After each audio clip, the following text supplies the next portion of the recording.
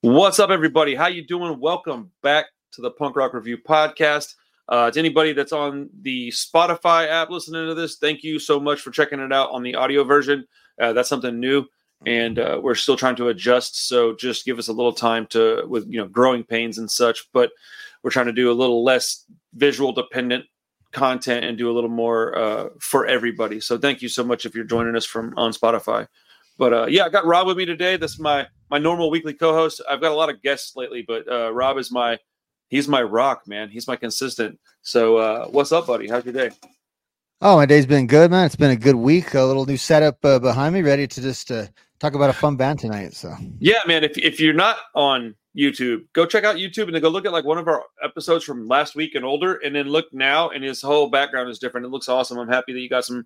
I don't know. I don't know what to call it. Like it feels good to set up your space the way you want it, and that's what I'm happy you were able to accomplish. Yeah, and it's like you said, the personality. Of course, if you're listening to this on audio, you can see I got Out Come the Wolves and Punk and Drublick behind me, sort of the patron saints of most of what I talk about. So right, by design. Yeah. No, you're not even a little wrong. And then you should have a package arriving in the next couple of days. So nice. Let me know if you have any questions about any of that stuff. But yeah, man. So for anybody that wasn't here last week, we are going to cover a band that I've always liked, but have never been a huge fan of. So I wanted to learn more about them. And I don't say that in a disrespectful way. I say that it's just I was kind of ignorant to most of their history, but I liked their music in Circle Jerks.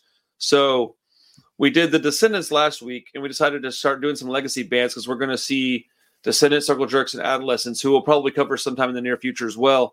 They're on touring together, and so why not dig into them, learn a little bit about them? Because the Descendants, I was actually not a fan of their music very much, and I have become a fan by doing this podcast, and I think that that's pretty spectacular. And I wanted to, I don't know, I want to learn more, and dude, it's so impossible to please everybody. So I'm not gonna try even to do that because it's just a fruitless endeavor. And I think that I strive to just be the most knowledgeable, creative person I can be and bring the most entertaining content to these platforms that I can bring. And some of that means that I have to go, hey, I didn't really know a lot about this. Time for me to learn. And Circle Jerks was a good band. I had a couple of records, and that was about that. Being from Houston, I didn't see them play but maybe once or twice. So yeah. No, and I think if there's a band from that era that you could kind of miss, I think Circle Jerks are one that happens for people because they're just kind of in the shadow of a few other bands, even though they have their own big legacy. Like I was even thinking about it. Like I like them more than I had realized as far as like how many of their songs, but I just sort of I kind of lumped them in with Black Flag and some other bands and Bad Religion and other bands that they are a part of and connected to. So sometimes they kind of fall through the cracks specifically. So it was good this week to be just Circle Jerks focused because their tentacles do hit a lot of other stuff, and I tend to get distracted with that other stuff. So that was fun to sort of live in that world this week and think about them and listen to them. Absolutely. I 100% agree with that. And the thing is that you said something that I was literally going to say. And you said that you liked them more than you realized. I liked them. I owned I think maybe 2 of the records that I actually owned. And then I'd heard a bunch of their music just over the years. And like I said, I'd seen them a couple times. For a band that's been around this long, to see them a couple times is not a lot. They toured relentlessly for a long time. Yeah. But, making it to Houston wasn't always the top priority for a lot of these bands. And, looking at it as a 42-year-old, I'm like, oh, I get it. Like, when I was a kid, I was always pissed. But as an adult, I understand completely. But I dug through their discography. And you dug it. You dig it. Yeah. I did dig it. I do dig it. But I did it twice. I did it at the beginning of the week. So when we stopped on Tuesday nights after we decide what we're going to do the next week, as a general practice, I would wait until the weekend to start really diving into stuff. And I think that was not really serving the audience in the best way I could have. And I didn't even realize it. I thought I was doing fine, and I was doing fine, but I've seen a massive improvement in just 2 weeks in my note taking, my knowledge, my memory, because my memory is so poor that there was things about this band that I had already known that I forgot that I knew. So it was reignited in my brain a little bit. And I don't know. I'm very excited to talk about this band a little bit. So first off, how big of a fan were you of this band? What was something that you were aware of or were you just I was a surface level fan. That's what I try to call it. Surface level. I liked their music. I had a couple albums. I don't think I ever owned a shirt or anything like that, but I did have a couple records, and I saw them live a couple times, and that was about the extent of my fandom. About that, although I was probably a little bit more aware of their history. Okay. More so than you, but actually as a fan of their music, I would say kind of similar. Like the Group Sex album, I don't know if I've ever owned it, but I know like every song off of it.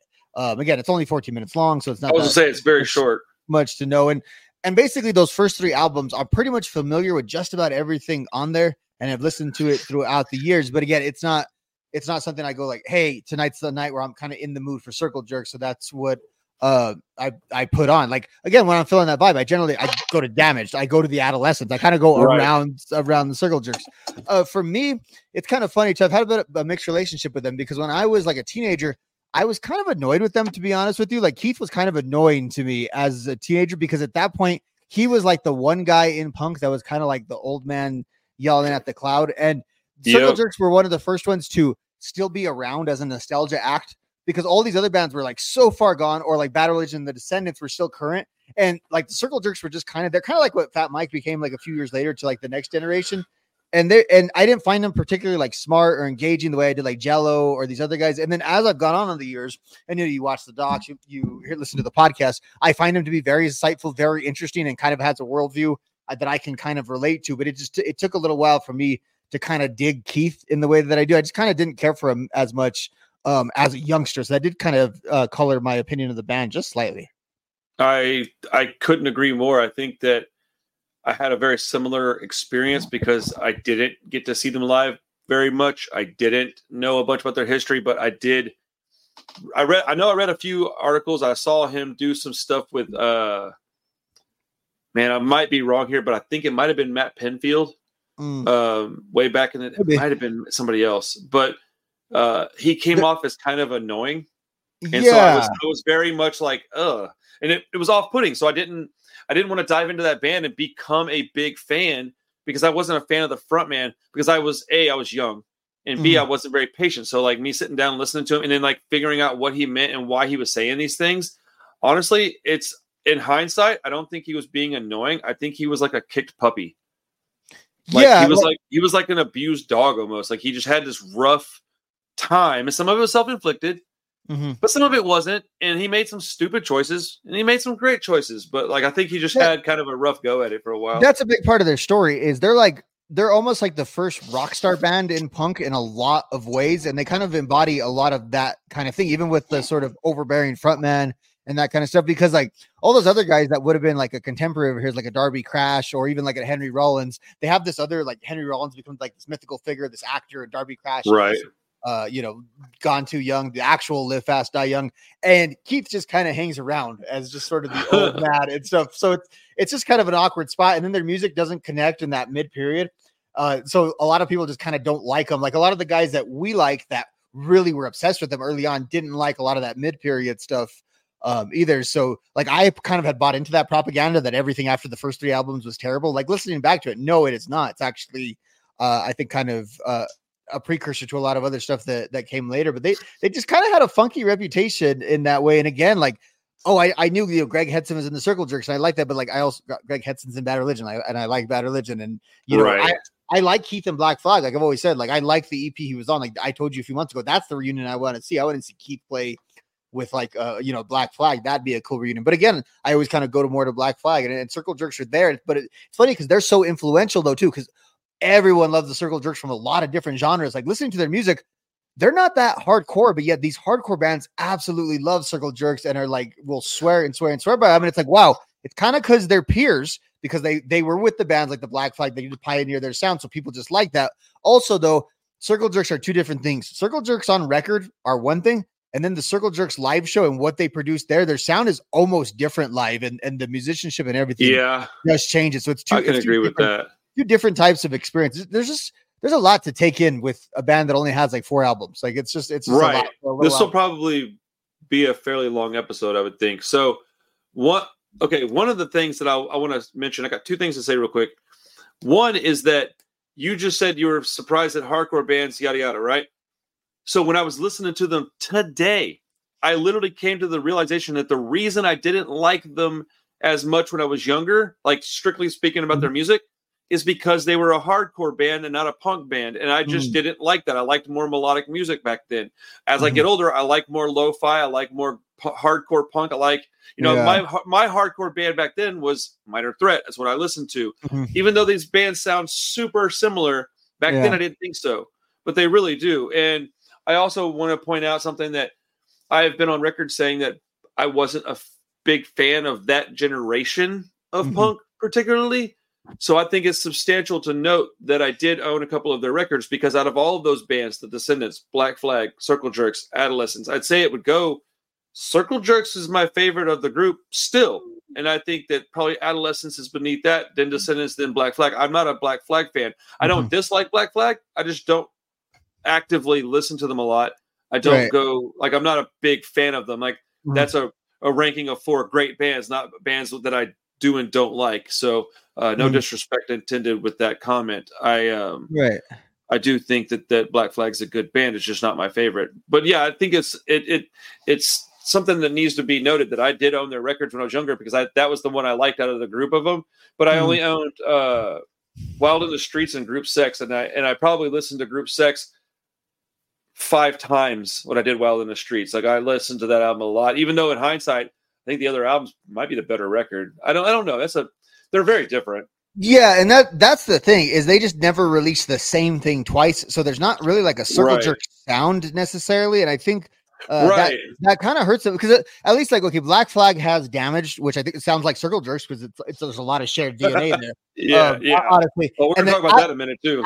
After that is a lot of like the Black Flag sound and the sound that like they pioneered. And we talked last week, like the Descendants suffered from this a little bit, but there's still a basic sound and a basic through line, where every album, the Circle Jerks are kind of a little bit different. So there's no continuity. Like, in my opinion, like, I go the first album, the third album, then the second one, if I'm ranking those first 3. And like, it's like, oh, it's like the band you almost would have thought would have progressed to Wild in the Streets, instead of having that as the middle album and then having Golden Shower after that. It's just odd. And then the albums after that, which again, I think aren't as bad as their reputation, but it's just, they're different again. And then they tried to go completely off of that until they stopped trying, when they got to the 90s and stuff. So they were always trying to do something, but they tried really hard. I guess, I don't know if they tried like with too much effort, or I don't know. I think they got caught up in a lot of that, because I don't know if they were songwriters. And that's my point about it. They were performance guys, and they had a few good stuff early. They didn't have a prolific catalog of songs, and I think that's where you can maybe knock them down a peg for some of these other guys. I'm gonna bring up some of the songwriting stuff here in a little bit, but one of the things that I definitely want to point out is that after going back and listening to like all the material that I could listen to the past 7 or 8 days, I think that their best album is probably Wild in the Streets, but my favorite is 6. Like, that's a good one. Well, when I was listening to it without looking, and I was just listening, every single time I went, damn, it's a good song. And I looked down and I was like, oh, that's Wild. I didn't realize it was going to be on that album. That happened to me like 7 times, dude. It was ridiculous. So that record is probably my favorite one. But I do think Wild in the Streets is just pure, unadulterated, wonderful hardcore punk, and it's hard to top that. What's the one people don't like? Group Sex. Sorry. Yeah. Yeah. What's the one before 6? The one people don't like? Wonderful. And see, that's the thing. I think 6 suffers because Wonderful is like the one that people really don't like, and part of it is like the packaging, the cover. The cover's so dumb. That kind of stuff. It's a different vibe. And 6 is actually kind of more of a return to form in a lot of ways. It's like a slower version of the early stuff. And again, those albums sound like a lot of the stuff we like, but I don't think they influence the stuff we like. They just kind of sound like, because think about it. Circle Jerks are kind of a missing link. Like, we talk a lot about how like Bad Religion took the Black Flag stuff and they took that and then they turned it into like Suffer and all that. Well, the band that kind of did that maybe a little bit before, but with a little less like focus to it, was Circle Jerks, because Circle Jerks were like a more melodic Black Flag and stuff. And if you look at those albums that came out in the mid 80s, they're a little closer to Suffer. They just don't have like that great drum sound and that's all that stuff that makes Suffer. Okay, so that's the thing. In watching these interviews with Keith, I they absolutely weren't trying to be Black Flag. They were trying to be more groovy than that. They were trying to be more melodic. They wanted to play more rock and roll than they did necessarily. Like they just happened to be punk rockers, so they played it with a punk rock. You know, Keith was like Lars kind of in that he absorbed a lot of like culture and stuff, but punk was the way he expressed it. And then the musicians, they would just take them from everywhere. They had a bunch of different type of musicians within the band doing like the punk thing. It was really Hetson and Keith are the punks kind of, and then they sort of acquire everything else, you know. Well, I mean, listening to Keith talk. Oh shit! Sorry. Listening to Keith talk. It was interesting to just listen to the guy. I got a couple of funny things I want to tell you. This is the way that the last few weeks of our podcast things that we're going to talk about are kind of reconvening here is so hilarious to me. I wonder if you know what I'm talking about. Do you? So either from the Descendants or the guitar episode. Maybe the guitar episode. Yeah. I mean, that was kind of the thing that changed it all. So, okay. Well, let me just pull up my notes real quick and I'll just start talking about things that I wrote down and we'll go this way. Okay. And then if you want to go off on a tangent of some kind or a topic of some kind, please just let me know. We'll absolutely do that. Yeah. So one thing I wrote down at the very beginning of listening to all this, I put punk rock was so incredibly different when these bands were coming up. No internet. The tours were harder in every aspect. It was harder to be a punk rock band back then. On top of that, Keith Morris was a hot mess. He was a drug addict and an alcoholic in the middle of all this. And he made some pretty wild decisions. I mean, to quit Black Flag was, I didn't realize that he had quit Black Flag. I thought they kicked him out. Apparently he got impatient with them. Yeah.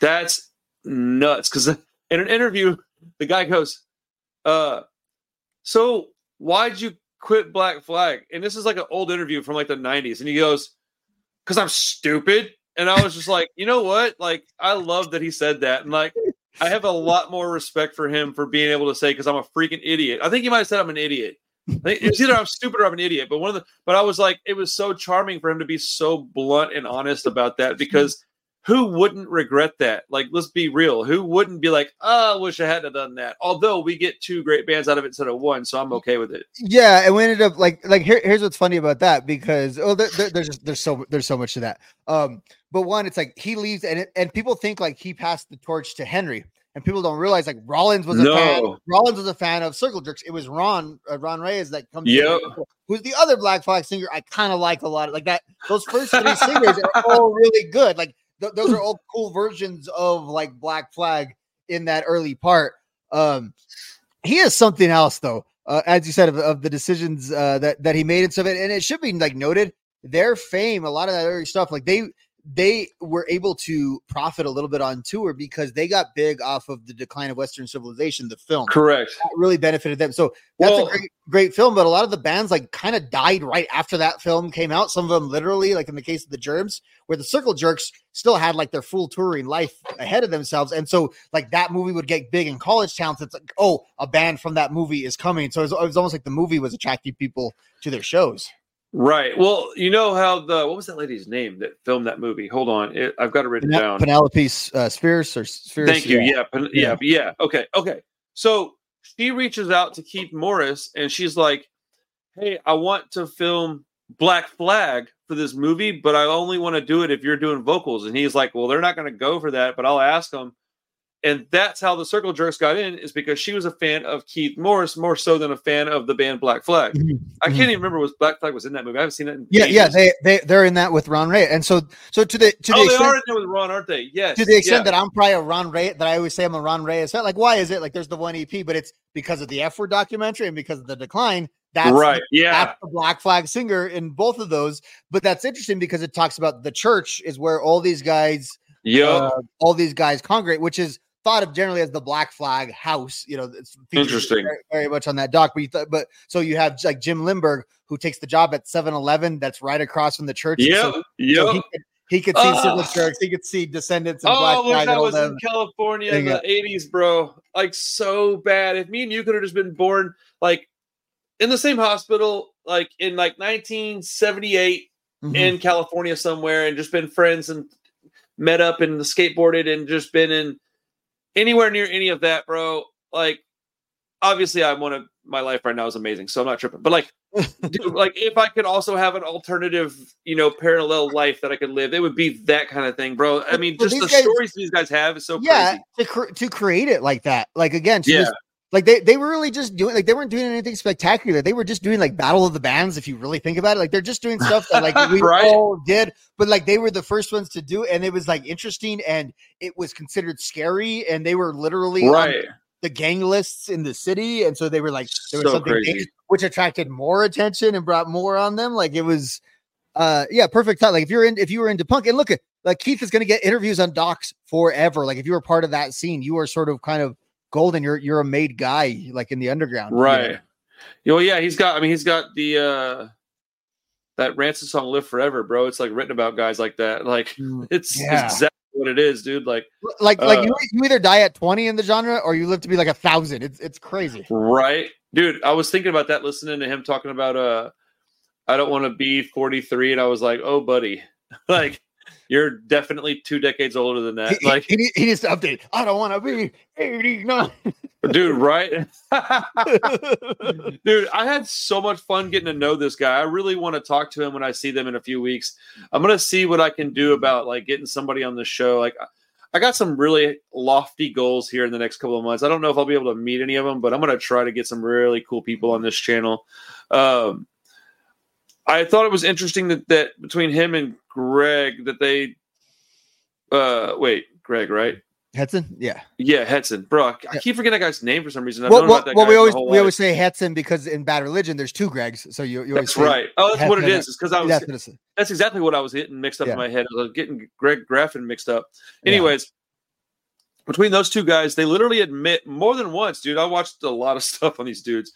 They literally admit to stealing music and or lyrics from other bands, and then they're not really sure why people are pissed. And I mean, like. I put down here, it's very odd when they wrote the music, but it's already under the banner of another band. So is it strange to think that that's okay? Yeah, like, so again, the one I always think of is Wasted, because that's the one that's on Damage, and that's on both albums. That's the biggest one. And it's and like, so Keith says, well, we always reworked them, because there's like a part of Six Pack that's on there. There's a lot of pieces of Black Flag songs where you can say, okay, pieces of riffs, that is one thing, but that's literally Wasted is literally the same song that Keith said, well, I wrote, so I took it like as like intellectual property with me. I don't really think, I don't know, like I don't know who owned that. I don't know, like that's like the band question. Owns that, because let's say the guy that did the Green Day Dookie mural suddenly wanted to be like, well, I painted that, so like I'm gonna take that and give it to this band now and they can have it. Sorry, dude, it's not how that works. And I'm not trying to dog on Circle Jerks. I mean, I honestly think it's kind of funny they did that. But like, what came out first though? What was? Well, no, there's like, I don't know, like who put it on vinyl first. I guess that doesn't matter. No, he did it with Black Flag. I guess he put it out with Black Flag, so it was song. Well, not only that, but like, it wasn't Keith's song, I guess, at that point. Yeah. Well, as soon as the band plays it live as a original track, in my opinion, if you've got anybody that can say, yeah, witness that, that's your song, man. And like, I had a lot of stuff that I did with Crow's Feet and Framed, and if I took those guitar leads and gave them to somebody else and said, here, we can play this band now and you can use Halston's music, I don't know that he would be mad enough to like sue me, but he would be very unpleased, I would imagine. So and he should be. I don't think that's fair. There's instances of that. So like the band I'm wearing today, Metallica, The Bridge to Creeping Death, Kirk Hammett brought it over from Exodus, but I think it was still his kind of noodle in Exodus. It's just the rest of the band had heard it, and that it wasn't a part of one of their songs. It wasn't one of their songs they were playing that he brings over and then turns into this big, radio hit over here. That's a little bit different. Yeah, but Keith bringing it in the exact and not reworking it that much. Although I do like the Black Flag. I like the Black version better. I like the Black Flag version better. Just the way that I was a burnout. I was a junkie. I do too. Out of my head. I just like the way they do it. Black version too. Then and again, if the Black Flag one never existed, I wouldn't necessarily think anything was wrong about the Circle Jerks one, because that one is fine. But it would just be another Circle Jerks song. It stands out because I'm like, oh, that's not the way that goes, and that's not as good, right? Because I like that version a little bit better. I will say this though, that back then, The only thing that I say that absolves them of being like complete assholes is that back then they were still kind of like working out the rules of being in a punk band. So they were like, hey man, there's only so many people that can do this. I don't know if they're even going to do that song anymore. I don't know if they're going to play that album. I don't know if they're going to do that. I don't know if they're going to be a band anymore. Well, what did punk even mean? Because like the one band would have 5 different lead singers and 4 different. Right. So I agree with it. So that's why it's like we're looking at that through modern eyes. We're looking at all that hindsight here. This is all through guys over my shoulder, owning catalogs and like Van Halen guys suing each other and stuff like that. It's kind of how we're looking at it. And I like, I'm in a very gray area on it. I just wanted to bring it up because I thought it was interesting that happened because I don't know. It's funny. Yeah, it is very funny. Well, Greg it's hilarious. Interesting. Keith seems to be kind of upset by the whole situation. He seems to be a little defensive while Greg laughs about it. At least what I saw. Well, I think Greg's had more success generally though, so it's a little easier for maybe, yeah. Like, okay, that was for Greg, it's more of a youthful thing. Where for Keith, it's his whole life is kind of circle. Right. That's a good point. That's a very good point. I do want to bring up these 2 points again real quick, just because I wrote them down in this order. That I put Keith has the abused puppy dog aura about him. I'm not saying it's good or bad. It's just an observation that he really seems to have this like, hey man, stop kicking me type thing about him. And I used to look at it as like snobby and annoying almost. But in reality, it's more like he probably just needs some friends. Like he was kind of hard to get along with. And he was a mess with some, addiction issues and things. And so I think he needed guidance, probably. Wouldn't have given us the great music we got. But as a human being, I think that's what he needed more than anything. And that you could tell by him talking about it now, because he still has this, like, even now, like he's 65 years old, he's like, yeah, we didn't really get the respect that we deserved. And you're like, well, you kind of did, man. You're like, you're a fucking legend. What are you talking about? We're literally talking about you on a podcast in 2024. Like, yeah. So like, he still lives back then, kind of. Yeah, and that's not bad, dude. We all peak at some point and live. Well, it's got to be hard too when you see like Henry doing what he did, or even the guys in your own band doing what they did, and you were just kind of, you were never able to break out of that, and you were literally the guy in Black Flag before any of them were. Like, that's, dude, yeah, it's got to be something. So I found my note where it says, I love that Keith says he left Black Flag because he was an idiot, in quotes. Being self-aware, I said, being self-aware, even in hindsight, is important to me. So I'm able to admit when I'm wrong or that I made a mistake. So I appreciate when other people can do the same thing. And so I look at that as a positive, although funny thing. I do appreciate that he was able to be like, because I'm dumb, man. I can't believe I did that. And they admittedly sold out several times, and every time Keith didn't try to like hide it of like, no, we're trying to make some money here. Like, if there's something about that I very much respect too, because that used to piss me off, because whenever he'd be kind of talking smack about Warped Tour kids, I'd be like, dude, look at you and all this stuff you're doing. And then I was like, oh, he doesn't pretend like he's not part of the same hypocrisy too. Like, I didn't really connect that dot with him. I think that, yeah, dude. He's a very complicated person. So, did someone say, thank God podcasts were discovered late in his life and he couldn't have been on them for the first 20 years or something like that? Man. Yeah, dude, that would be. He likes to hear himself talk a little bit. He does. The way he talks is interesting too, because he has this like real drawn out like talk, and I don't really understand. There's like glasses and he's squinting and mad the whole time, but he also kind of sings like that too. So it's. Yeah. He's. Yeah. I kind of love him now, though. We're clowning on him because he's a character. He's very much a character of punk, and like for me as a kid, that's all he was for a little while. Was just kind of that guy. And as I get older, I realize what I am. That guy. Well, yeah, partly. That's what it is. Yeah. Did Greg, him joining Circle Jerks, is that what caused some like rifts or slowdown in the progress of Bad Religion? No, it's before. No. Yeah. Okay. It's you got it. I wrote that as a question because I wasn't sure. I heard something about it, but I couldn't find the spot that I heard it, so I couldn't re-listen to it. So it's actually the other way around. Oh. So as the 80s go on, sense. he starts and what it was is that they just kind of weren't active enough at the time. I think Keith was kind of getting a little lazy, and Hetson wanted to play, and he started hooking up with Greg specifically. Okay. And bringing him in to meet Brett and all that. And as that was taken over, literally 89 comes. He never, like, Hetson never really leaves the Circle Jerks. He does for like a little short period, but he never really does. He just gets more and more into Bad Religion and other stuff. And as I've told you about before, the contrast is of Bad Religion with tour in that era as Bad Religion featuring Greg Hetson of the Circle Jerks. So yeah, that's pretty interesting at that point, being more famous. But it was the commitments of Bad Religion till finally, I think it was 1994. Where they basically, when Bad Religion signed to Atlantic, was like, okay, now basically I got a full-time job here as part of this thing. And so I don't remember if they replaced him at that point or if that was like one of their hiatuses, but that was the final breaking point was Bad Religion. Yeah. Interesting. So I just had it backwards. Okay. I like the fact that Keith was not only okay with, but supporting of Reyes replacing him in Black Flag. I like his attitude about that. I think that a lot of people could be very salty about that whole scenario because even though they're the one that made the mistake, because I mean, you make a mistake, that doesn't mean you're not going to be salty about it. Like that's actually the whole problem sometimes is that you're like, well, dude, you're the one that did this. You don't have the right to be salty. And I think that he took that in stride, and I like that he said that he was a fan of the kid and that Ron would sit outside practice with a 6-pack of beer, just drink the beer, and he already knew all the songs. So when they needed a vocalist, they were like, "All right, kid, come on in." Like, and it just kind of slide him in the slot, and we got this new singer, and I think that's pretty awesome. And as you said, it was. I don't think it was always like that personal back then, too, because it was this new thing that they're creating, and it's funny about that because it's not like Keith tries to pretend like.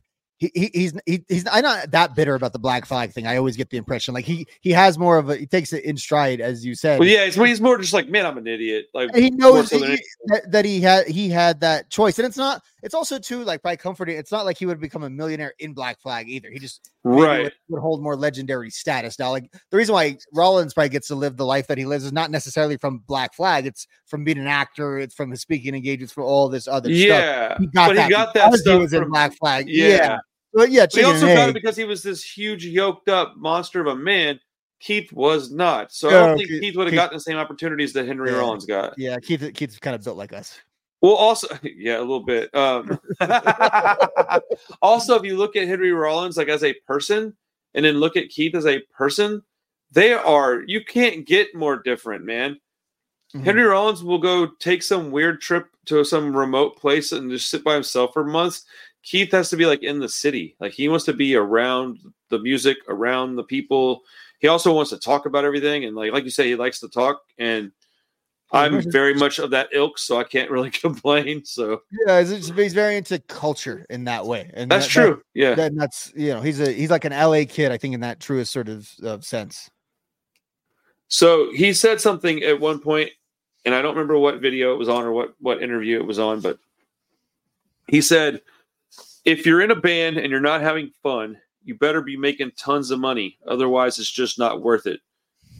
Boy, I tell you, truer words have never been spoken because the whole point of the band is to have fun, right? So, okay, what's the only reason that you would stay in a band that you're not having fun in? Well, sometimes it's obligation. You feel obligated to do so, but the only real reason to do it is if you're making money or you're having fun. Those are the only two reasons to be in a band. And you can tell that that's something he genuinely believes. I feel like if that band had gotten to where he hated being in the band, even if they were making money, he would have bounced. Yeah, absolutely. Because he kind of cares about doing things his way, like very, very much. Even like the selling out and stuff, that was always on his terms, and his way of doing it. As you said, like. Beat of his own drums. That's why he was always destined to be at the level that he's at, to be more legendary and famous than he is like rich, and that's just right. Well, absolutely. I think that, yeah, dude, he's one of them all-time great, like weirdo guys that you're like, oh man, I work at this record store and this dude comes in every Friday and like talks to me about all these bands he was in. And you're like, oh, who is it? You're like, I don't know. His name's Keith. He's got these long dreadlocks. You're like, oh shit. I know that guy. It's kind of like in Houston. I don't remember his name, but there's a guy from that band, The Hates. Have you ever heard of them? That sounds very familiar. Dude, they've been around. They're probably the biggest old school band from Houston. But this dude would ride around on a moped, and I mean for maybe 20 years, I would see this guy riding around town with this big red mohawk on this moped. I'm talking, this dude must have been in his mid-50s, still had that big-ass red mohawk. And he was like the same, but he wasn't as like manic and mousy as Keith Morris, but he had the same vibe about him. Like, that's the guy that I want to hear the stories from. Like, that's the guy. He may not be rich and famous, but he's very much legendary. He's very much iconic. He's a cult icon, you know? Well, and I think that might be like the big gift that Keith gave, aside from the music for the Circle Jerks, is that fact that he can talk. So a lot of people have learned a lot about punk from him, from all the very true, all that stuff. And as you said, like, he is once if you're a little less defensive on what he's saying, he's a great storyteller, and that's why he says stuff so like elaborately and stuff. He's just very he's very good at that. And when you kind of appreciate for his craft of that, you see kind of the value he has in that role. That they have. It's funny. It sounds like we're talking like we're being so negative about the Circle Jerks. It's not that. It's just they're a complex kind of band because they're run by complex people, and it's funny because they're a band that's not very prolific, but they have this kind of legend. So we have to sort of tease out what is about this, because anything we might find annoying or off-putting is also part of what makes these guys tick and what makes them interesting and all of that as well. Well, I like to say this, man. A lot of people will listen to things that I say in videos or reviews of songs or something, and they will go, oh, you were talking shit on, or you were hating on, or you don't like. And I'm like, bro, you weren't listening, because most of the time I'm just giving an observation. The problem is that in this day and age, a lot of folks want to hear you say, this is amazing, this is amazing, this is amazing. And if that's not what you said, you're hating on something. And it's like, no, all I said was, or let's use something like Blink-182 as an example. They have a very large group of people that are they have a very large fan base, and a large portion of that group aren't into anything other than Blink as far as pop punk's concerned. Right. So if you're me and you go, yeah, man, Blink-182 is not punk. They're barely pop punk. Their last 5 records haven't been pop punk. But I like them. They're good. They're a good rock and roll band. People get so upset about that. And I'm like, dude, I didn't say that they sucked. I said they're not a pop punk band. Like, that's not disrespectful. It's not wrong. It's not mean.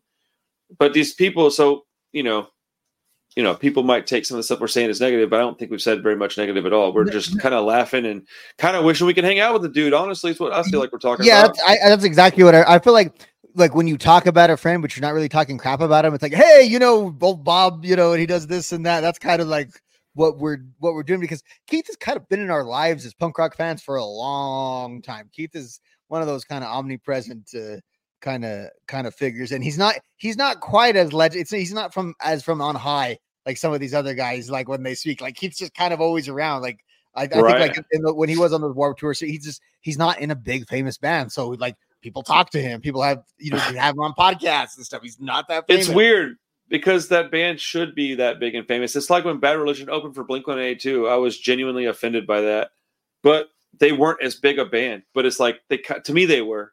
It's like Circle Jerks. To me, they're bigger than all the bands on the Warped Tour. But I'm just old guy, and so. And it's funny because none of them kind of exist without the guys like that, without that generation specifically. And we kind of started a few weeks ago going through like the Offspring and those kind of bands. We've gone through Pennywise. When you hear a lot of this stuff, and you just realize the influence that specifically had on that generation, right? Of the kids, all that early '90s stuff that got really, really mainstream. They were really into these guys. And some of the docs talk about that. And pretty much every band that was around tried to go into a little bit of a revival in like the early 90s. Everyone but the Descendants, as we talked about last week, because suddenly, again, Nirvana is the biggest band in the world. And a few years later, Green Day comes along, and they are all basically citing this same pool of bands that were like the bands that they were obsessed with. Or in the case of like Nirvana and the Chili Peppers, actually in some of those bands, there's a little run of Flea in Circle Jerks that I had completely forgot. I always think of Flea being in Fear, but I forgot he had the little bit of the run, in the Circle Jerks as well. So you have that bit of connection. A legitimate punk rock OG, dude. Like, that guy's rad. So before we go any further, I have some things I want to say, but I had never heard the lyrics to Californication like in front of me, like read them as they sang them. Oh, yeah. Bro, that's a dark song. Man. Oh my goodness, dude, so dark. And then, damn it, I lost something I was going to say that was funny too. Shit, it is what it is. So, okay. Wait, why, were you in a situation where you had to do a deep dive on Californication? I want to know slightly. No, it came up in a video, and my hands were covered in food, and I couldn't touch my phone. Oh, so you were just trying to, yeah. I was stuck with it. That's legitimately what happened. Yeah, no, I mean, whatever. If you did, I hate that band. I don't see you, and I just don't see it. No, I'm not a fan of that band at all. Oh, I was gonna say, I feel like Keith is the kind of guy that if he was to see this video, would absolutely take me up on my offer to be on the show. Yeah, Keith. I would be, yeah, dude, if you see this, buddy, like the punk rock review at gmail.com, hit me up, and I promise you, I will take a day off work if I have to. And I don't mean that, I mean that with respect. I think that he's the kind of guy that would sit down and talk to somebody and go, oh, you're a fan of the music. Cool. Let's talk. And I would love to just pick at his knowledge a little bit and learn some more stuff that I didn't get to learn listening to this previous interviews and things. And I mean, I'm a different person than the people that talked to him before. So I might have something that I would ask that would be connection. And yeah. So he said at one point that group sex was world changing for him. It allowed the band to do real tours for a change. And he said, I figured he'd have the, let's see. Oh, I figured he'd have the pool for touring just based on who he was.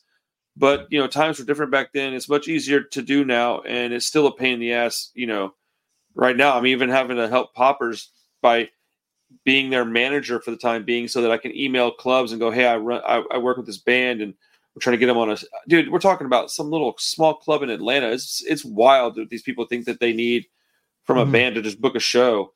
But I would have thought that he would have had a big enough name by the time that album came out to be getting some good tours. But he says otherwise. He said that he had a hard time doing tours and stuff until that record came out. Well, you got to think about the size of the scale of punk rock generally, though, too, at that point. I think that's what it is. Because you may be a legend in Southern California, but what does it matter in Nebraska? You know what I mean? That's a great point.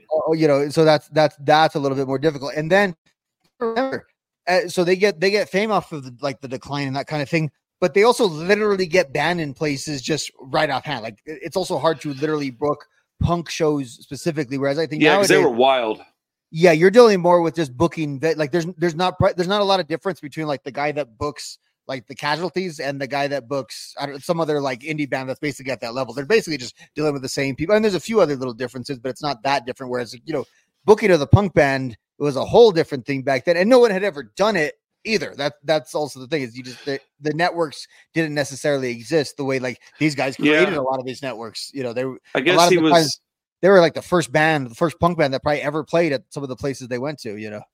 That's a good point. I never really thought about it to that degree. I just thought like, man, he was in Black Flag. He's freaking Keith Morris. Like, yeah, that matters in 2024, but maybe not in 1990 or 1986 or whatever. Shit, what year did Group Sex come out? 1980? 79 or 79. 80. So like before I was even born. So I mean, like 80, yeah, 80. Okay, so 1980. So like, yeah, dude, people are like, who? What is this band though? What's their name? The Ramones break in 1977 or 76. Like, so it's not even that far after that. You know what I mean? Right. So it's still in its infancy. Like a lot of this stuff is still kind of on the tail end of that first run.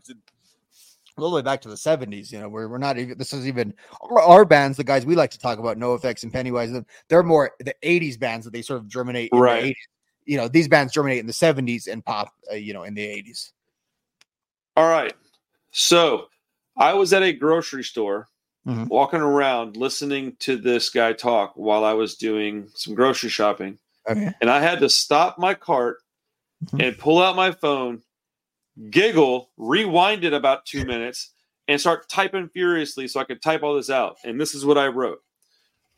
So Chuck Berry got up on stage and played with the Circle Jerks. Oh, shoot. No. Yeah. No. Yeah. Cut the feed. So, okay. Okay, you're legitimized now. Yeah, I know, right? So I wrote down that with a question mark, a dot, an exclamation point, and then another question mark, and then I put in all capital letters, fuck yes, vindication. And So Keith says, in quotes, Chuck Berry created the template. If you're a punk guitar player and you don't have any Chuck Berry in somewhere in whatever you play, then you're not really a guitar player. Dude, your face is so good right now.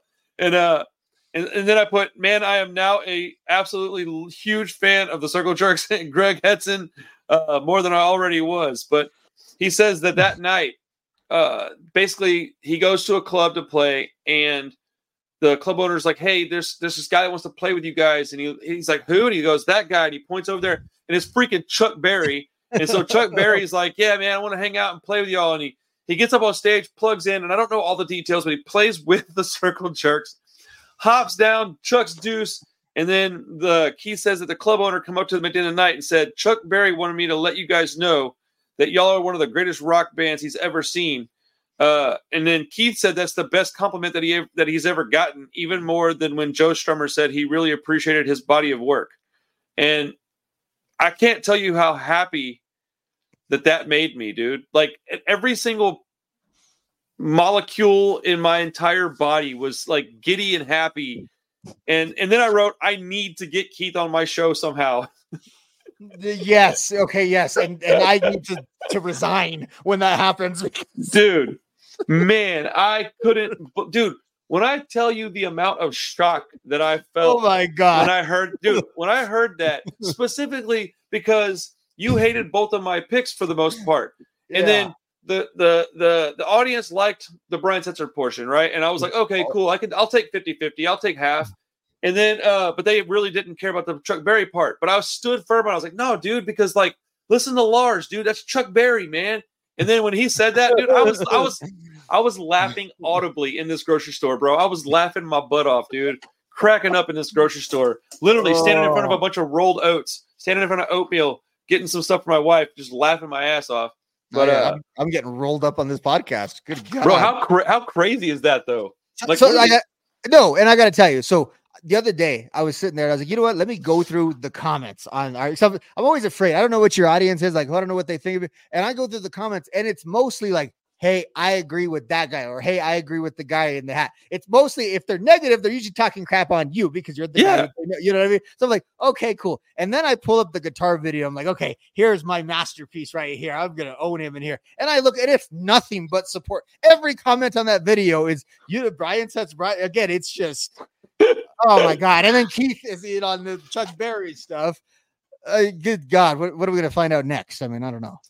All I know is that like my entire life, I've wanted to be a guy that knew something that was cool and that like had like an idea that was a little outside the box maybe, but that was like, but was right. And you were validated. I never have been until now.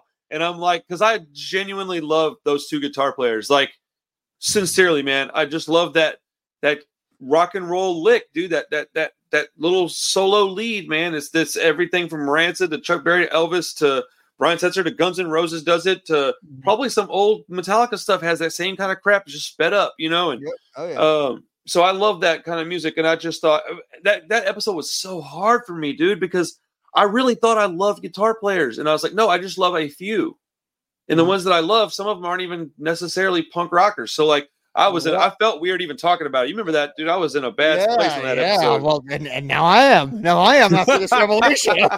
I gotta read. I'm telling you, I literally was like, I hope he didn't see this. I hope he didn't see this. I hope he didn't see this. I wanted so bad to bring this to the table, and you'd not know that had of all time. This is right now. This is it. This is it.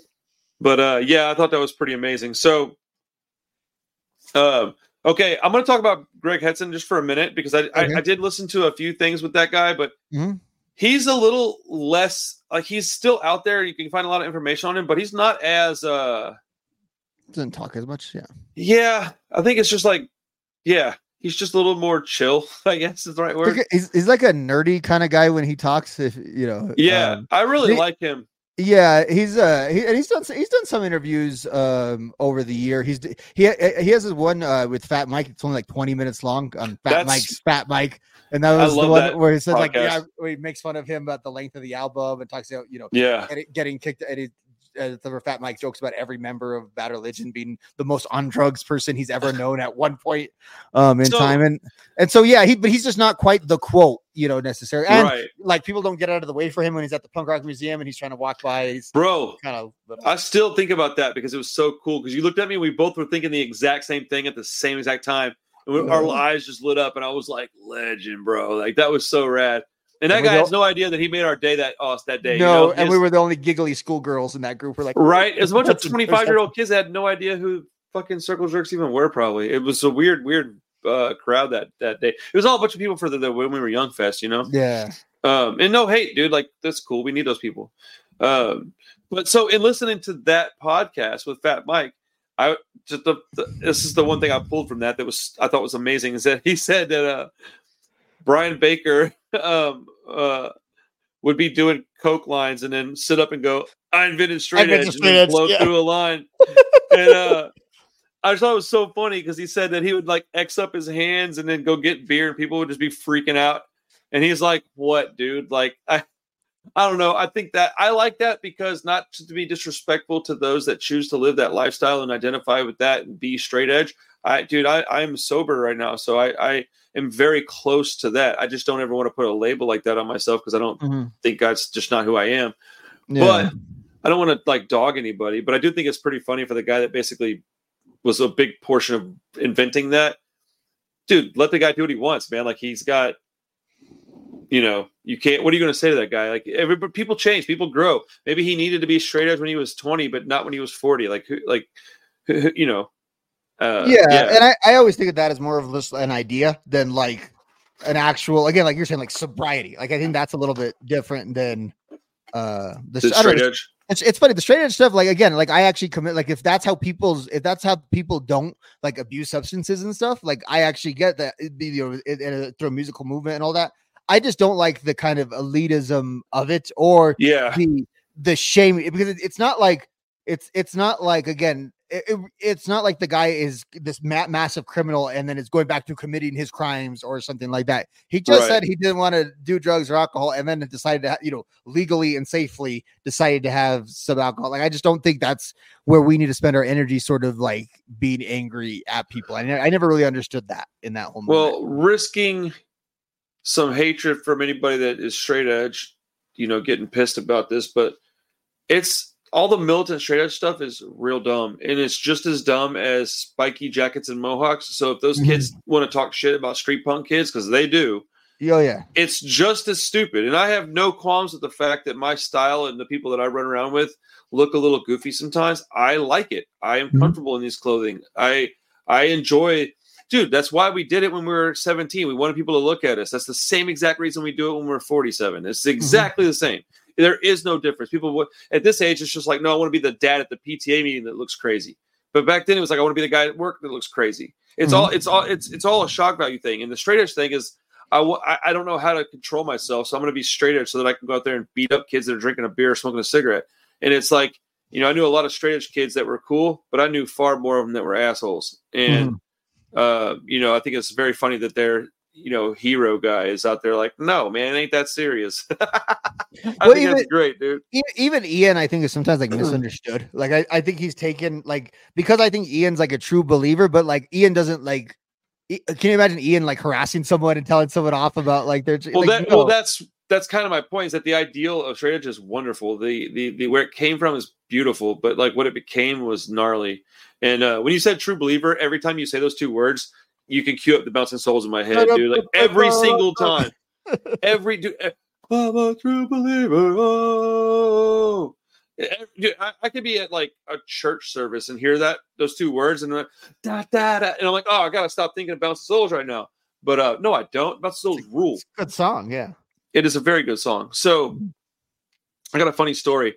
So straight edge guys take that shit so seriously that shout out to my boy Gabe Wells, dude. Like, that's my dog, man. I've known this guy since high school, but he has this big ass tattoo on his back, and it's like this eagle. I think it's clutching like a Texas flag in one hand, and I don't know. It might be just a whole Texas flag in his claws, but right in there is these three big chrome X's. Right, this dude was straight edge for a long time. And I very much remember the night that I came home from work and he was blacked out drunk on the back patio with no shirt on, slumped over like this with a handle of vodka in his lap. And I mean, out, dude. I'm like, Gabe, screaming at this dude. He's just like snoring, right? Wakes up the next day, dehydrated, hungover, sunburned. I remember that, dude. And I remember that this is the guy, like that day is when I knew everybody breaks that shit, dude. Like, and that's not even, that shouldn't be that big a deal. Like, it just shouldn't. If you live like that because it helps you for a while, more power to you. But if you decide it's not for you anymore, more power to you. I just thought it was funny that I witnessed somebody actually go through that. And I had no idea it was happening, man. I was like, all of a sudden I come home and he's just like, oh, he's no longer straight edge. And I was like, what? Like, I mean, it was like, because I was young, dude. I was like maybe 20. So it was real serious. I was like, is he okay? Like, what's going on? Dude, but really he just wanted to party, you know? I always find it funny in the world of pro wrestling, the character CM Punk, he decided, like, how am I going to be a bad guy? Well, let me be a straight edge. And that was exactly his wrestling character. Wait, seriously? His catchphrase was I'm straight edge means I'm better than you. And he would just shout. So he would feud with like older wrestlers and say, you're just like my dad. You're a freaking alcoholic. You've wasted your whole life, and just like shaming people all over the place. And straight edge means I'm better than you. Yeah, that was the catchphrase. And it would just, because even if people didn't know like straight edge Punk, you knew that type of mentality of people. Yes. And it was like perfect. It was like, what a place to come from. Like who are the kind of most disliked people in these groups? It's generally the straight edge. It's like, because they're the biggest tryhards in every group is the straight edges. Let's be honest. You're not wrong, but that was eerily familiar. Like, I'm straight edge, so I'm better than you. Yeah, straight edge means I'm better than you. Like, it's great. Hey, and on the flip side of that coin, dude, shout out to Daniel Truth, GAFC man, longtime front man for Die Young, dude. That guy is one of the coolest straight edge guys I've ever met. And I believe he's vegan too, and he's super rad. He's super nice guy. So like, there are great people in every circle. But I do have to poke fun at those guys because I've known more people to break edge than I did that were actually straight edge. Yeah, so we spend most of the show making fun of drunks. To be fair, so yeah, I mean, I make fun of myself every episode. Like, I'm a giant idiot most of the time. I do this to have fun and to entertain people, and for nothing else. There is no other reason. Maybe a slight bit of education in there, like. But I educate myself as much as I do anybody else. Mm-hmm. So I do this for fun, for entertainment, and we love our audience, even when they give me some shit. Like you said, whenever all the comments that are negative are geared towards me, like I don't have a problem saying something that I either missaid or misremembered. I don't edit that shit out. And people, that's what I always get crap for. Oh, you said this and you're wrong. I'm like, yeah, I just misspoke, dude. Like, I'm sorry. Or yeah, I didn't know. Like, it is what it is. Like, I don't know everything. I'm not an authority on anything. So it'd be better if you knew everything, though. I think our life would be better, but it would be very. That's a burden I don't want to have to carry around, man. All of knowledge, yeah, that would kind of suck.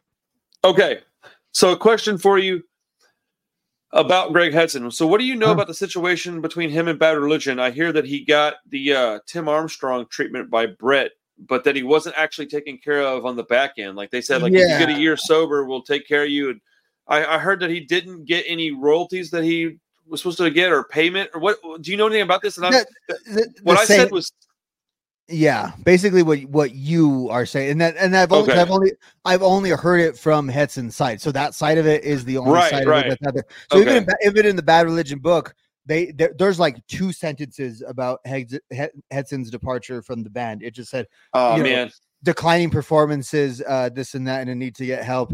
Unfortunately and sadly for Bad Religion fans, it was time for Hetson to depart or something like that. Like they don't really address it in the biography. So that's and then like I remember at the time Hetson would go on it was actually a sports talk show in LA that he would just kind of be on every now and then. And like they asked him, like, are you still like the guitarist in Bad Religion? And he would say yes, and then he'd have him a few months later and he said, I don't know.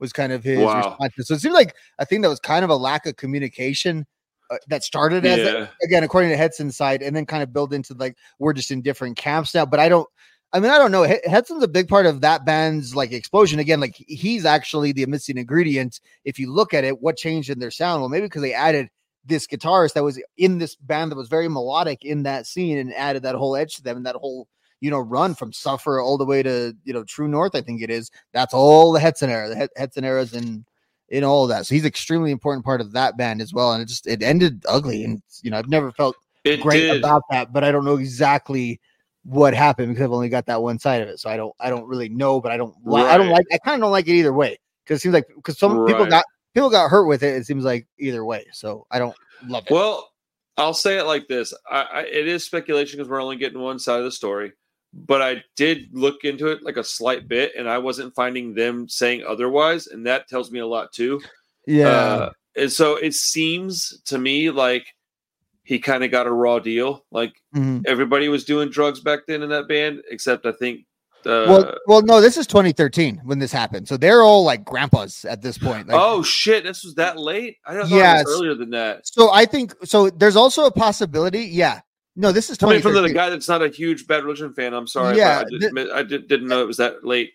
And again, at that point, they had already gone through it. Like the last one to get sober was like Jay in the early 2000s. So what I'm going to say about that is the only thing I could see maybe giving some daylight to Bad Religion is Hetson wasn't actually aware of how like inappropriate his behavior had become and that stuff. Sure, now that I can. That's a possibility as well too. Again, realizing that the guys are like hitting their 60s, and this is the time period that this is going down. You know, my only response to that would be that you're now given this is coming from a extreme drug addict at one point in my life. To the degree that I still count my years of sobriety, you know, and it's been a decade. So yeah, obviously that was a big part of my life, but it seems to me like if he was still using when they weren't, but they also did for a long time, that they have no business judging the guy. So maybe not wanting him in the band is appropriate because it's a job at that point, and his performance and his behavior is affecting your pay and your reputation. Yes. But if you're going to take that from him, and you offer some kind of financial like severance package or security, you know, hey, look, we got you for the next 18 months as long as you're doing okay. And then you don't come through on that. I just think that's kind of it seems like they should have just fired him then if that was the case, right? Like I hate that fake kindness stuff. Like, we're gonna be there for you, man. It's like if you get locked up, and I've been in this place too. You get locked up and your friend's like, man, I'll come visit you every week. And then after 3 or 4 weeks, you don't get a visit. Don't tell me you're going to be there if you're not going to be there. Like, just don't make the promises if you can't keep them. It's like my kids telling me they're going to clean their damn room and then don't doing it. Don't tell me you're going to do it and then not do it. Just don't talk about it. It's easy to keep your mouth shut. Like, I hope your kids watch this portion of the podcast. That way they can. Oh, dude, they could probably hear me right now. Yeah. They better clean their damn room. Yeah. But like, it's one of those things, like, it's because they were too afraid of. It was one of two things. They were either afraid of hurting his feelings, they just wanted to be the good guys, or they should have been doing that to him to begin with, and they knew it, so they had to come up with make themselves feel a little bit better. Well, we're going to take care of him. And I don't know. This is all speculation, but that's the way I'm on his team based on the fact we have a lot of similarities in our past. But I don't actually know. So if I was to come out and find out, oh no, he was just a raging asshole for all these years, and we all hated him. We were just trying to get him out of there. You know what? There's that too. You know, that could be. But he does seem a little sour on it, though. If you listen to him, he feels like he was not supposed to be out of Bad Religion with that. I think the specific incident was he was being harassing like crew members and stuff like that, or something like that. The way he said it is that he was in the back of a venue and like got pissed off because they had pizza like 6 days in a row or something. He's like, I can't eat this shit every day, and threw a bottle. And as soon as he threw it, he was like, I knew what I did then. But like, okay. But he's got a good point though. Like, you can't eat pizza every day. It's gonna drive you nuts. Like, especially when you get back to this cold, it's not even like if you're getting like hot, fresh, oven made pizza every night. Okay, you really can't complain about that. But you're coming back to a green room with a stack of pizza boxes, probably 3 hours old. Like every single night of a tour, like that is going to get old. And if you're an addict, that's going to drive you nuts, dude. It will.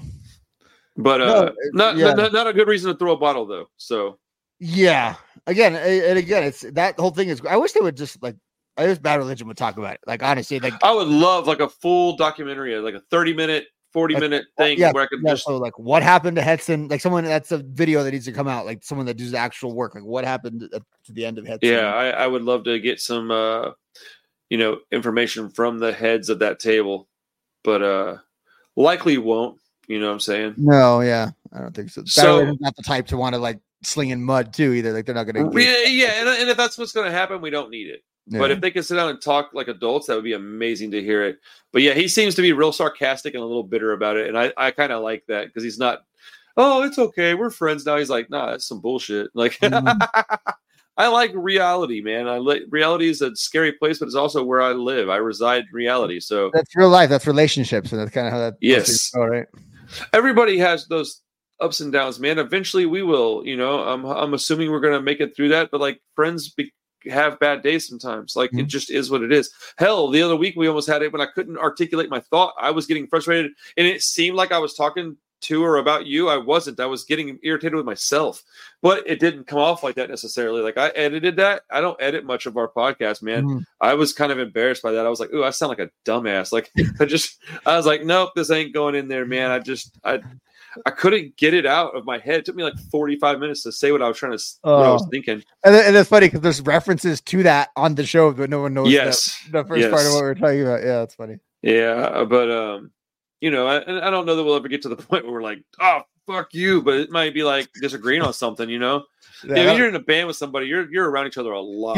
You live together. Like I always think of the band dynamics are like, think about being in a relationship, but like even more intense and more like, you know, at least eventually you guys have different like restrooms theoretically, like in your house and stuff like that. Right. You are literally living in a car with someone. Dude. You're in a vehicle with someone all the time. Like, come on. I don't even want to take my kids to the grocery store, like in my car. Yeah, like it's. So I'm like, I need more space. Right. Every dad knows the thing when you get home, the kids are coming, you're like, I just want to go to the bathroom, right, dude? But imagine it's that, but it's Keith. It's Keith you're having to deal with, and you just want to go to the bathroom, right?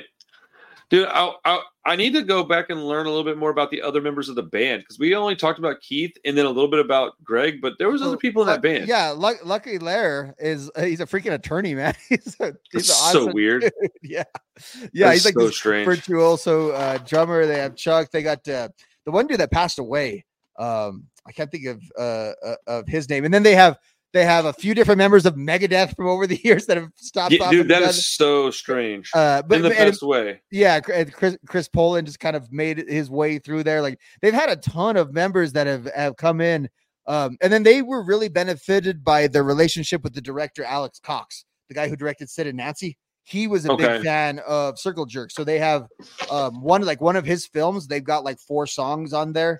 On like the soundtrack, and that was a big part of them actually funding the part of the band. And one of the guitar players they have was actually like an extra in one of Alex Cox's movies, and just happened to be a punk rocker. And he set them up together. And he's the guitarist on those last 2 albums. That's pretty cool.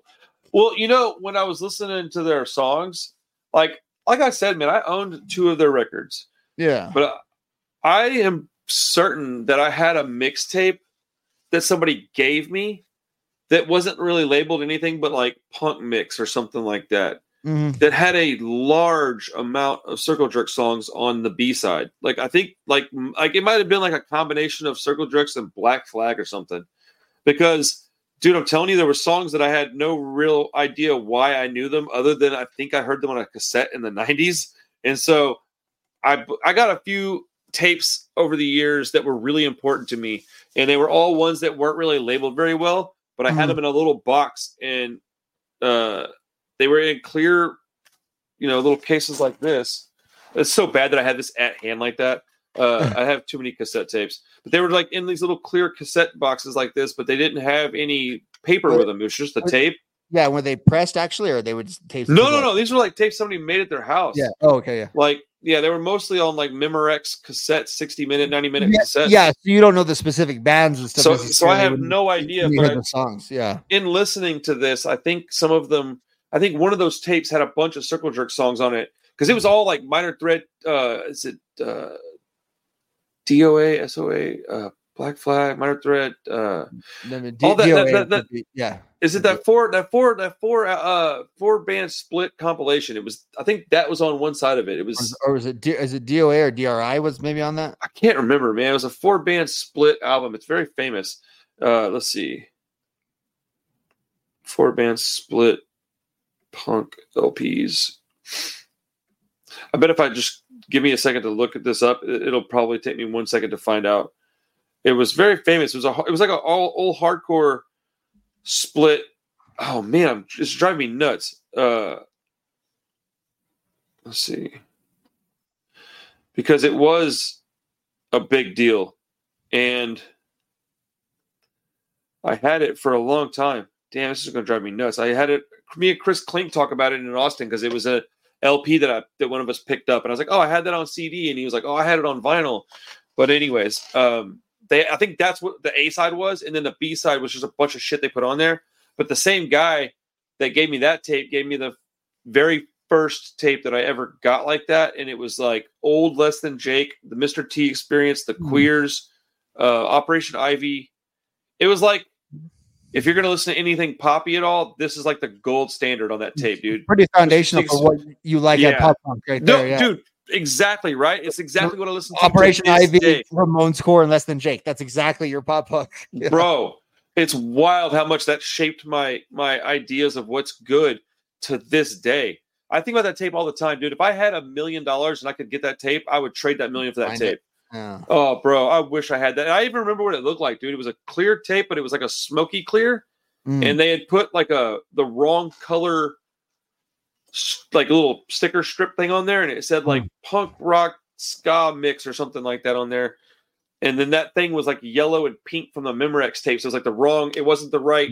The sticker went on the wrong one. Yeah. They kind of labeled it because it was there.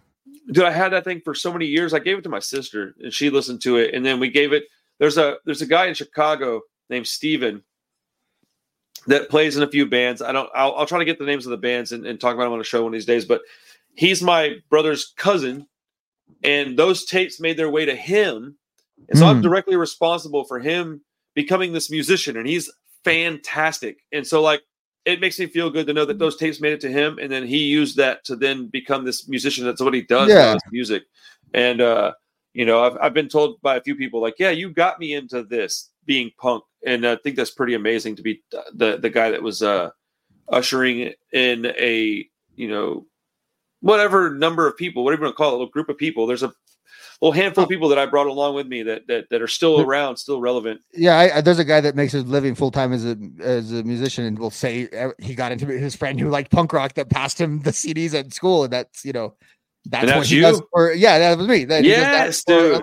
It's not, and it's fun. It's just like, oh crap, I was like the cool kid who was showing him the music, but he was actually I'll say true believer, because he actually went out there and did it. He went on tour, and he's still doing it. He doesn't really do punk rock, but in his bio on his Bandcamp stuff, grew up in punk bands. Blah, blah. I was like, oh yeah, grew up in punk bands. That was my punk band. Was the first one you were in. Like, dude, that's awesome. That's cool. Like, music is very connective like that. And it's something like and that's what's great about, like, when we talk about this stuff, is you have to find it somewhere. It didn't always just kind of come to you. So it's these relationships and these finding the tapes and these artifacts, like you were saying, is where you come up with. Like, I think at Circle Jerks, I remember there was those old school hip hop cassettes that would come in. They were like old English writing, and there would be like comps that would come out, and they would say old school jams, volume 1, volume 2. Well, there was like a punk series of that, and I got the punk one. That's why I heard Suicidal Tendencies, Black Flag. Oh, really?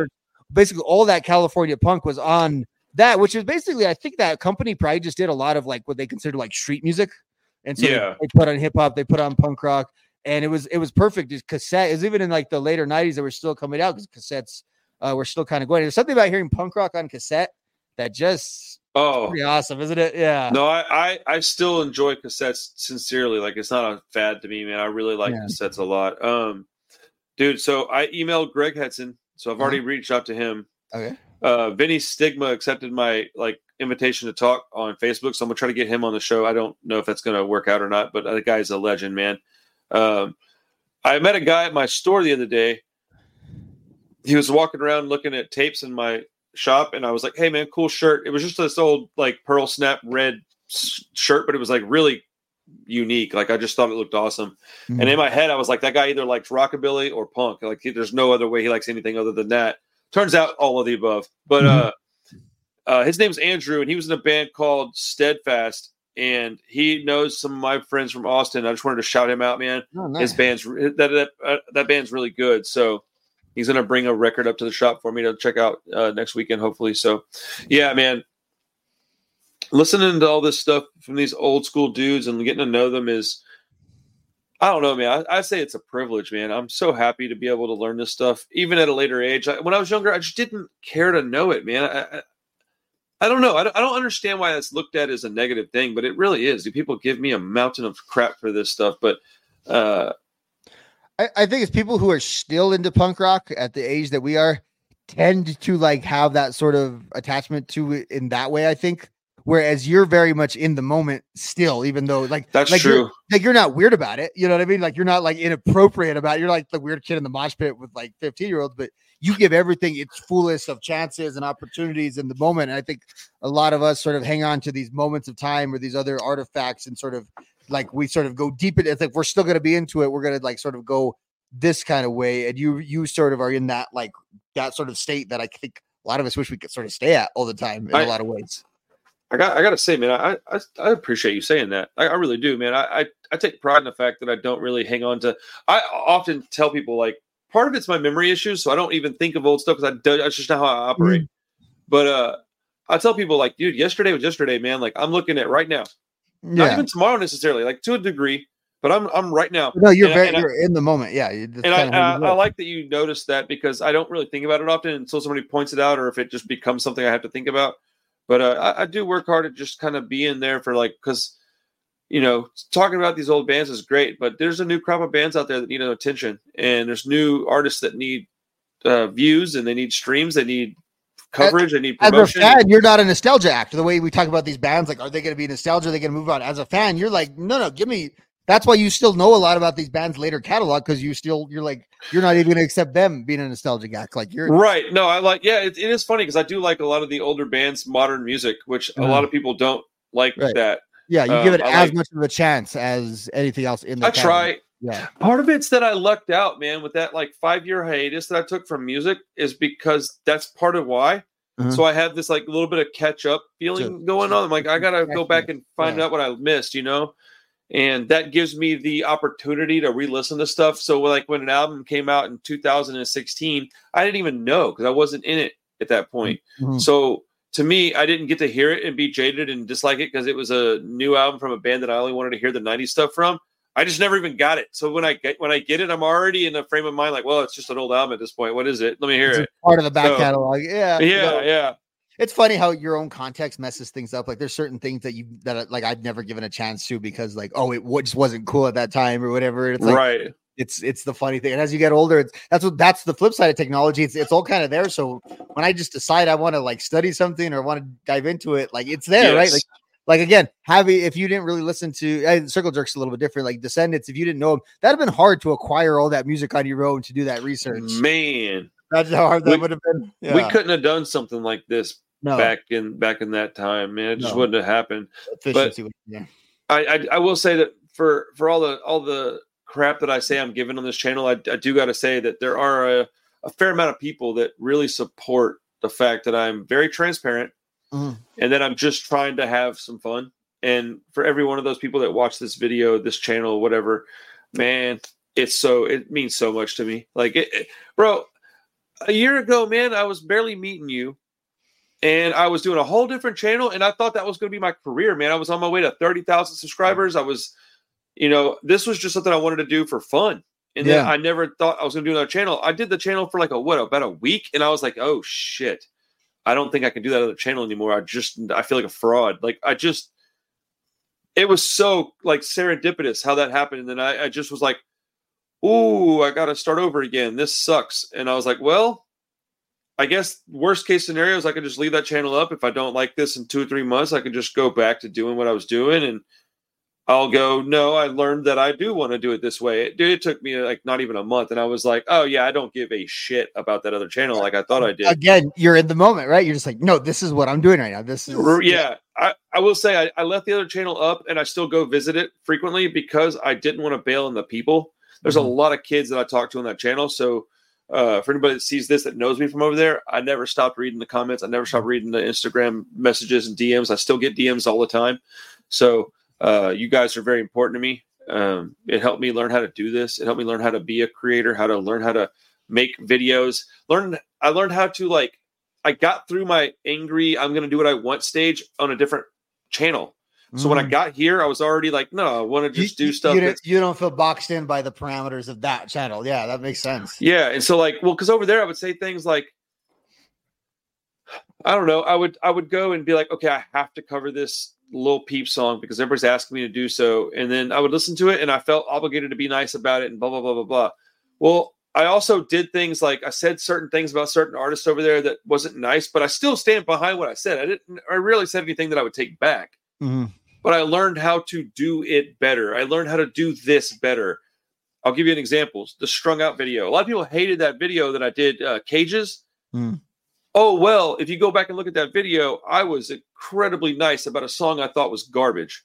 So, but I learned how to do that. So I was okay with the fact people were getting upset with it because I knew I didn't actually do anything wrong. Whereas on the other channel, I know I said some things that were out of pocket, but I still, there were things that I meant and I stood behind them, but dude, it's all about delivery, man. The message might be all right, but if the delivery's all wonky, people are going to hate you for it. So, at least on this channel, I came here a little bit more learned and a little bit more experienced. And this is weird, man. I love this shit, dude. I'm so happy. Not even a year old yet, dude. That's crazy. Actually, yeah. I wonder what my oldest punk rock video was on this channel. I wonder if there's a way to find that out. I guess I can go to like filter and go, oh yeah, here we go. Filter, date. Okay.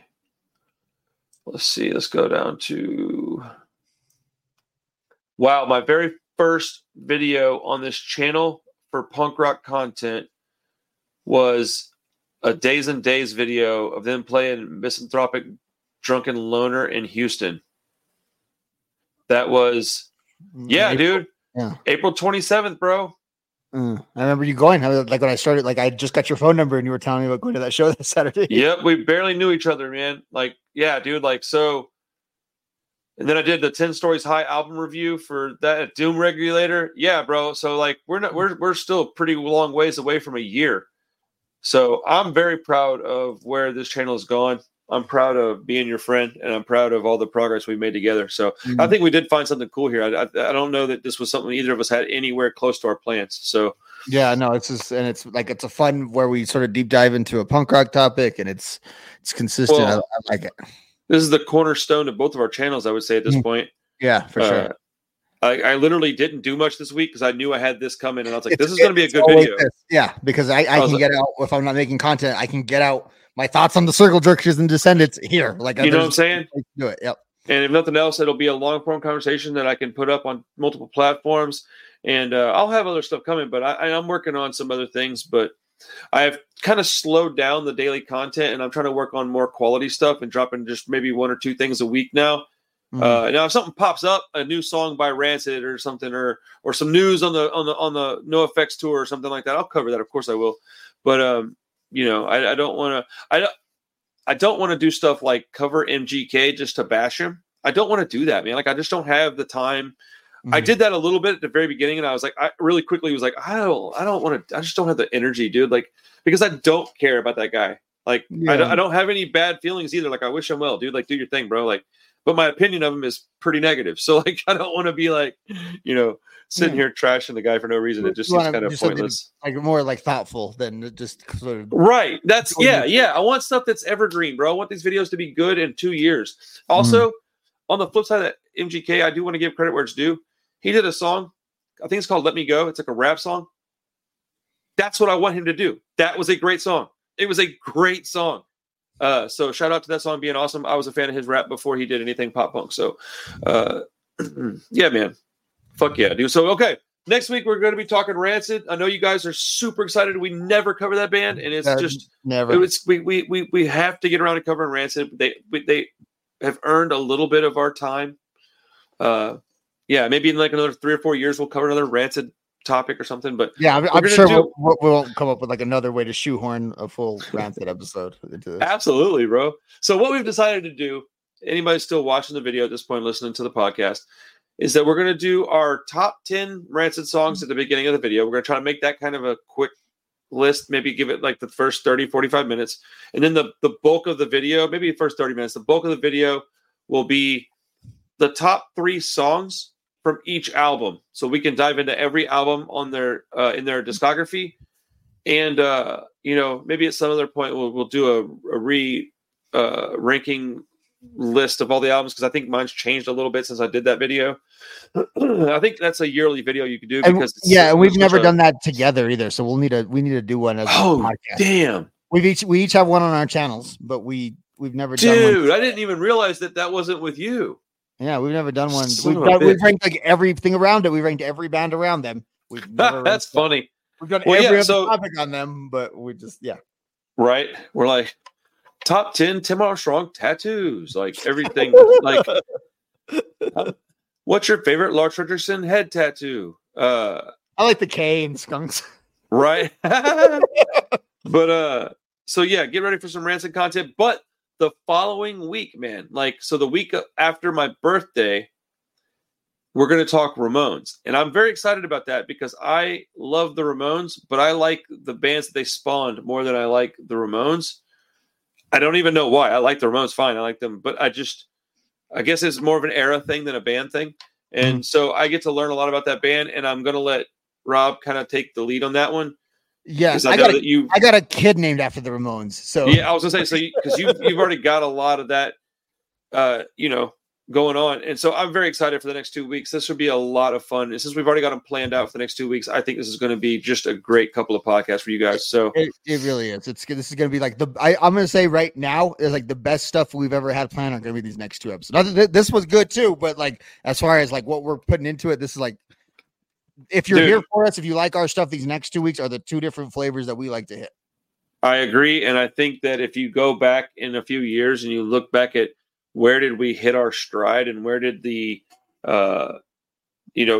trajectory of our career in this space, where did it start to take a more, severe incline push? I think it would be February 2024 is going to be that point where it's like, oh man, the spring of 2024, this guy's really took off. So I'm very excited, because I thought we were doing this a year ago and this happening now. And I'm like, oh shit. So in another year, we might be having another like really great push for more stuff. So if you have any ideas about content you want to throw our way, please let us know. But honestly, sometimes we struggle to come up with ideas because we get busy with other things. And so we're like, oh, I didn't even think about it. That was my response when you said, hey, what do you think for this week? I'm like, I don't even know. I wasn't even thinking about it yet, to be honest.